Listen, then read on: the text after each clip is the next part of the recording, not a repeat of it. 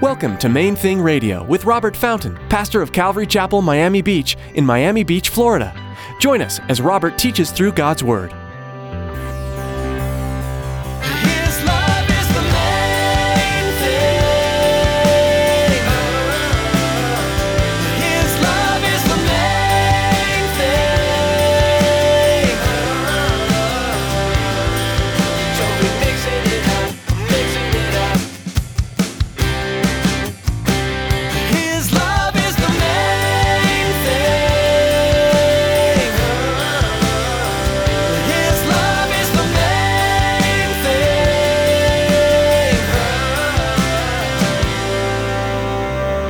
This lady was crying out to God, and there we were.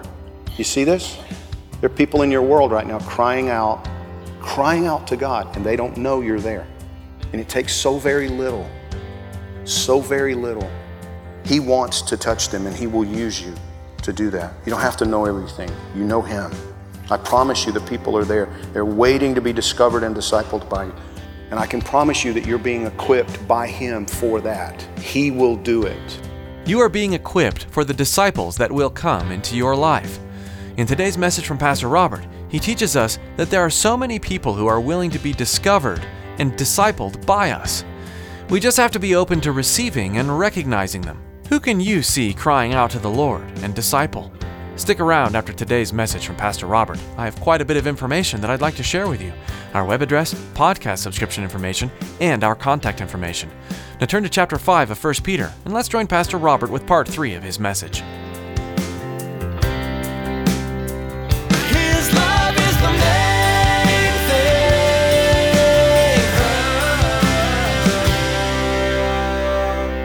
thing. Denmark is historically, like for the last several years, it's just not really what you would call, white hot for Jesus. It's just, there are not that many Christians. They're there, but there are not that many Christians there. And this lady was crying out to God, and there we were. You see this? There are people in your world right now crying out to God, and they don't know you're there. And it takes so very little. He wants to touch them, and He will use you to do that. You don't have to know everything. You know Him. I promise you the people are there. They're waiting to be discovered and discipled by you. And I can promise you that you're being equipped by Him for that. He will do it. But I began today by asking what one should look for in a pastor or a Christian leader. Paul wrote extensively about it to Timothy and Titus. He said that a leader should be able to teach. He shouldn't be a drunkard. Shouldn't be in it for the money. But I especially like what he wrote to the Christians at Philippi concerning Timothy as he prepared to send him to serve there in Philippi. In Philippians chapter 2, verse 19, Paul wrote, I trust in the Lord Jesus to send Timothy to you shortly, that I also may be encouraged when I know your state.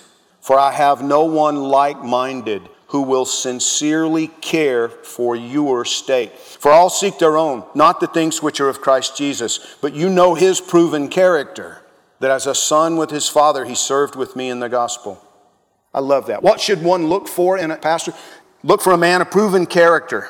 Someone who will sincerely seek the things of Christ Jesus as He cares for your state of being. That's what you should look for. He may not be the most eloquent or talented. He may not be the most knowledgeable. He will be diligent about studying the Scriptures, about his own personal relationship, his own personal growth as he pursues the things of Christ. And he'll live his life as a representative of the Lord Jesus to the best of his ability. One problem I've seen too often is what I call Corinthian leaders. They have more talent and knowledge and charisma than they do character.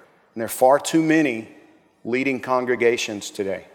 In 1 Corinthians chapter 1, verse 4, Paul wrote to the Corinthian leaders, he said, I thank my God always concerning you, for the grace of God which was given to you by Christ Jesus, that you were enriched in everything by Him, in all utterance and all knowledge, even as the testimony of Christ was confirmed in you, so that you come short in no gift, eagerly waiting for the revelation of our Lord Jesus Christ. Do you hear what he was saying to these people? Man, I thank God for you guys. You have everything. He has enriched you in all utterance. He's like, you're eloquent speakers. You're scholars. You guys are scholars. Even as the testimony of Christ was confirmed in you, so that you come short in no gift. You don't lack any spiritual gift. They were the real deal. You see that? But then he goes on in chapter 3. And I, brethren, could not speak to you as to spiritual people, but as to carnal, as to babes in Christ. I fed you with milk and not with solid food, for until now you were not able to receive it. And even now you're not able, for you're still carnal.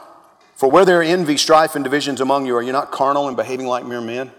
You see, Paul began by commending their giftedness, their talent, their eloquence, their knowledge, and then he rebukes them for their immaturity, their unspiritual behavior. See, the problem that we have quite often in our churches today in the United States is that we have people who are well educated, and they're extremely knowledgeable, they're eloquent, they're charismatic, they're talented, they're entertaining, they're all these things, but they're spiritual babies. They're carnal, and they mislead people. And you and I, man, we need to be careful about this. We need to be aware that not everybody who writes a book is a leader we should be following. Not everybody who's on the TV, on the radio, is somebody that we should be listening to or, following. We have to be wise about this. We need to recognize. Going back to 1 Peter chapter 5, he gives us evidence of immaturity in a leader. If they're attempting to lord it over people, to control people's lives, to dictate, and, it's like that's not a mature leader. If they're in it for personal gain, I was thinking about this. A pastor should be able to live a normal life among his people. We live in South Florida. So my family needs to be able to live kind of an average life in South Florida, right? You guys follow my rationale? And we do.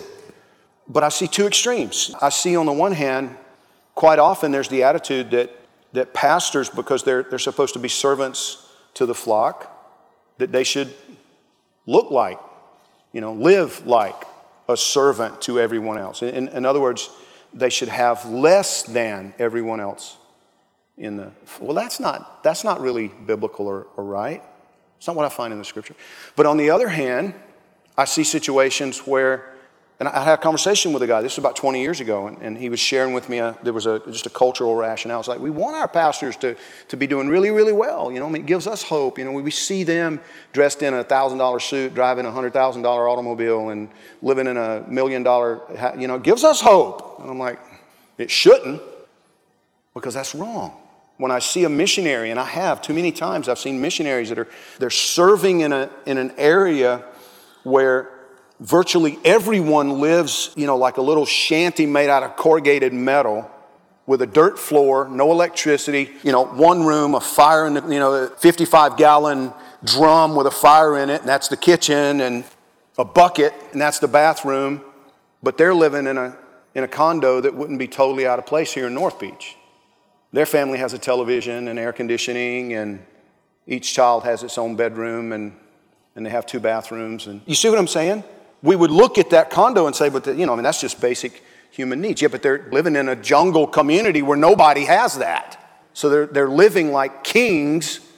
That's not right. And what does that look like here in South Florida? You know what it looks like.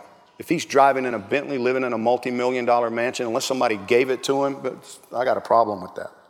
I don't think it's right. I don't think it's what God intended. Why not? Because it's not setting the kind of example that should be set for the flock. The Bible tells us that seeking after personal gain, selfish ambition, is a sin.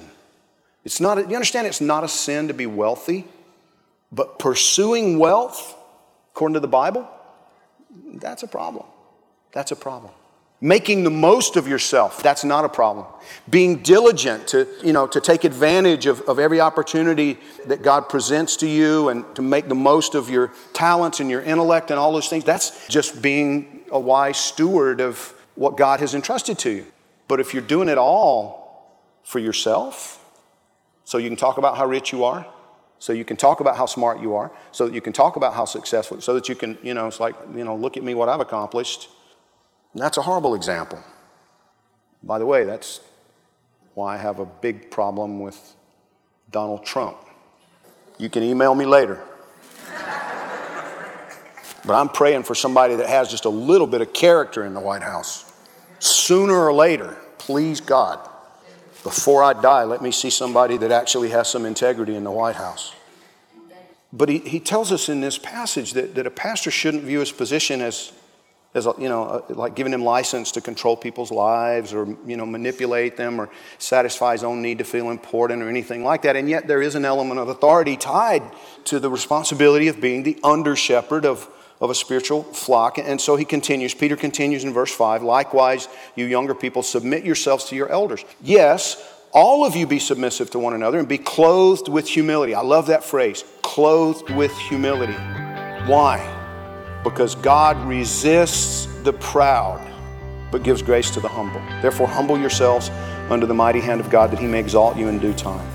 His love is the main thing.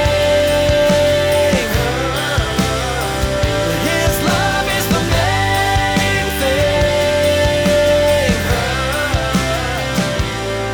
thing. We're so glad you joined us for today's edition of Main Thing Radio. Pastor Robert will be back with another message from God's Word soon. But in the meantime, we'd like to invite you to visit our website, mainthingradio.com. There you'll find an archive of previous broadcasts, as well as a link to our Facebook page. Like our page to keep up to date on everything happening at Main Thing Radio, and add some encouragement to your newsfeed. Right now, we'd like to take a minute to tell you how you can support the ministry of Main Thing Radio. We're so blessed to be a part of God's kingdom advancement through these broadcasts.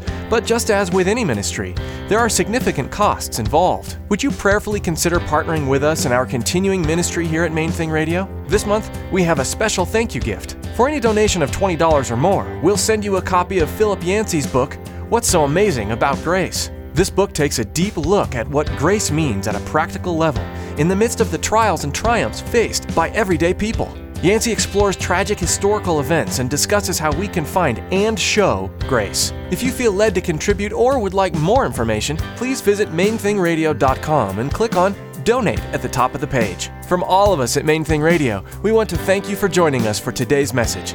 Be sure to tune in again right here on Main Thing Radio.